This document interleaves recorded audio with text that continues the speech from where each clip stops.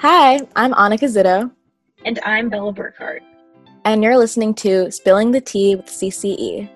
We're so glad that you decided to click on our podcast, and we promise you won't be disappointed. Located in Hempstead, New York, Hofstra's Center for Civic Engagement is committed to getting student voices heard right now. And that mission doesn't stop on Long Island. We want this podcast to continue the conversations we've been having on campus. Each episode features our student fellows as they spill the tea on everything from news and politics to social movements and the issues that affect our day-to-day lives. From healthcare to mental health, nothing is off the table. So sit back, relax, and let's start spilling the tea.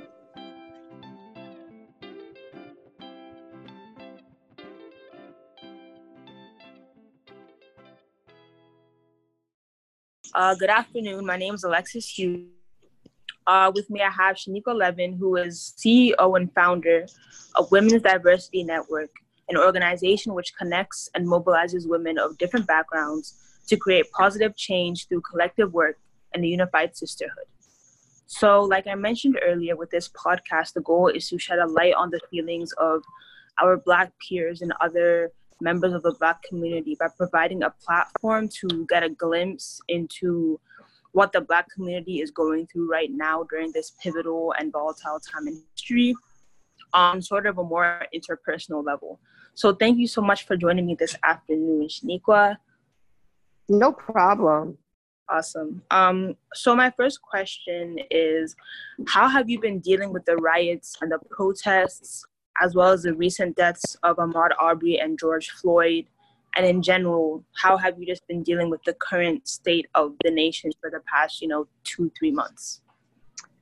Well, it's just fueled me into wanting to take action, and wanting to make sure that action wasn't superficial, that we had concrete plans to transform the way policing is done, because time and time again, throughout the years, we're constantly seeing Black people beaten by the police or killed by the police. And even when we have it on video, sometimes there's no repercussion. Yeah, that's... It was just our fight. So seeing all of this happen again and seeing people unify and come together has been helpful, I think, in really elevating necessary changes that are needed. So for me, it's just like, okay, made me think about my platform and my work and what could I do personally to help create long-lasting change. Yeah, definitely. Have you developed any specific coping mechanisms? For example, we've had people who have deleted social media off of their phones. They don't engage in, videos of police brutality, things like that. I have not. I've been bad at self-care right now. I'll be honest. I've used it to actually get more involved. So I'll go to a protest or, something like that when it's getting annoying of everything that's going on, and even more than annoying. I would say when it's frustrating and I'm feeling helpless, I'll go and actually take actions. I do and should be doing more self-care though, and just taking time out for myself because it's draining. It's a lot of work.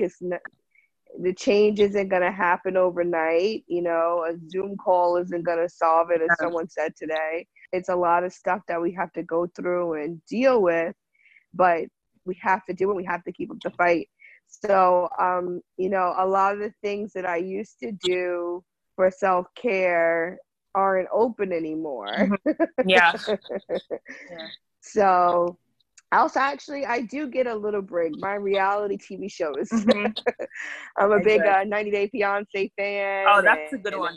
Those things. Yeah. All those things help me just like zone out and be like, their life is crazy. So my reality TV helps. Yeah. In like keeping in line with that question, you mentioned, not cutting out enough time for self-care. And self-care in the Black community, I mean, that's been like a struggle since the beginning. So how do you think that Black people can make sure that they give themselves enough time for self-care and, you know, make sure that they're not always emotionally draining themselves by all these things that are... It's hard, you know, when you're a mother, you're constantly thinking about things you have to do for your kids. When you're a wife, it's like, how do I, you know, have a happy marriage? And you're doing things so that you and your partner can be good. And then when you're an employee, like, okay, I have to, you know, make sure employment is successful, right? Yeah. My employer is successful. And then if you're a child, you're checking on your parents and being a good child. So it's really hard sometimes. And then if you have kids in school, you're doing class mom, you're doing this, you're making sure your kids are being educated. Like, you're constantly on. And I think what we don't do is prioritize ourselves. And I'm one that has always been really good at self-care and made sure that I did prioritize myself. Even if it's just getting together with friends, you know, which we've been trying to do, and being mindful of, you know, the pandemic that we're in. But sometimes, you know, you just need to get together with friends, or you need to have like a text buddy that you can vent to. I have a friend that, like, I could call her and just scream and just tell her I hate everything, everybody. And she knows, like, I really don't, but I do in that moment. And she, you know, lets me be myself. So I think you need that vent buddy, you know. Those little things are helpful. And I think we just really have to prioritize ourselves, because Black women, as we know, are being weathered. You know, we're being weathered. Our birth and maternal mortality rates are really high compared to other groups. You know, where we're constantly being stressed. You have this person here, that person there, this person to everyone, carry the weight of our race on our shoulders when we enter a room. So it's a lot that's put on our shoulders. And I think we just need to really understand that we are important and find a way to carve out time for yourself. Even if it means, like, the kids are running around all night long and you're just in your room reading a book and not caring. Like, it's okay to do that every now and then for yourself. Things don't have to be perfect. We don't have to be perfect, you know. And if you're parenting, well, you guys are in college, you don't have to worry about this part, hopefully. But for those that are parents, you know, letting dads do more and not having to micromanage it.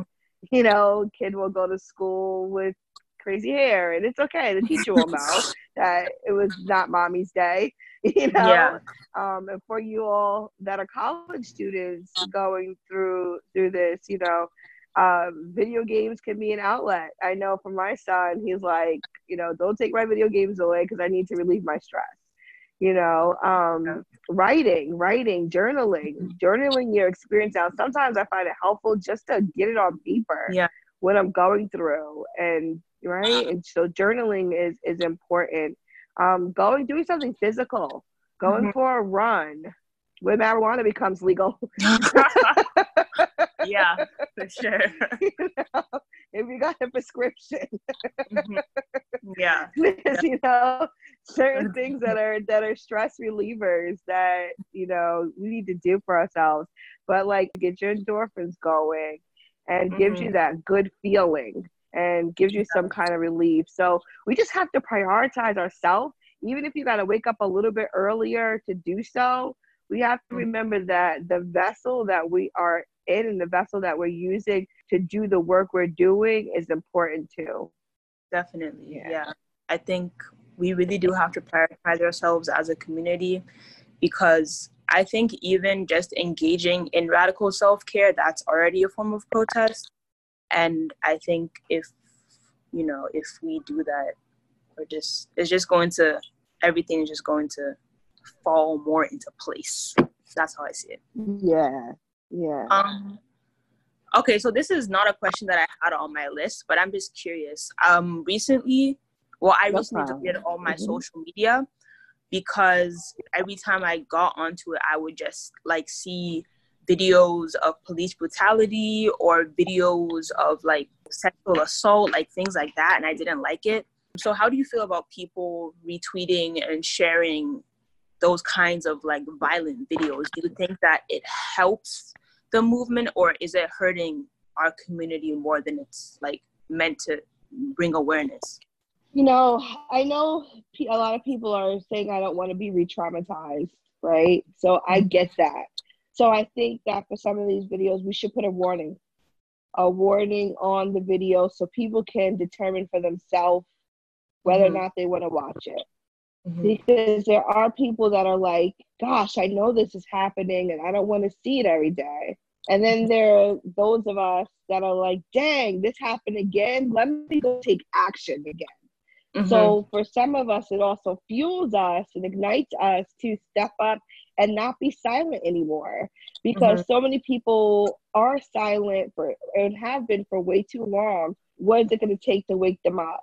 And sometimes seeing these videos are the catalyst that gets them to step up, join a movement, make a call to a lawmaker about these issues. So I think it's needed, but I do understand how it can re-traumatize people, because after I watch it, I'm just like, I feel a little down. I'm like, dang, another Black person, another hashtag, another name. And you get depressed and you feel some kind of way. And not all of us are able to turn that into action like I am and let that fuel me to go do something about it. Some people and their life, they aren't able to go do that too in that moment.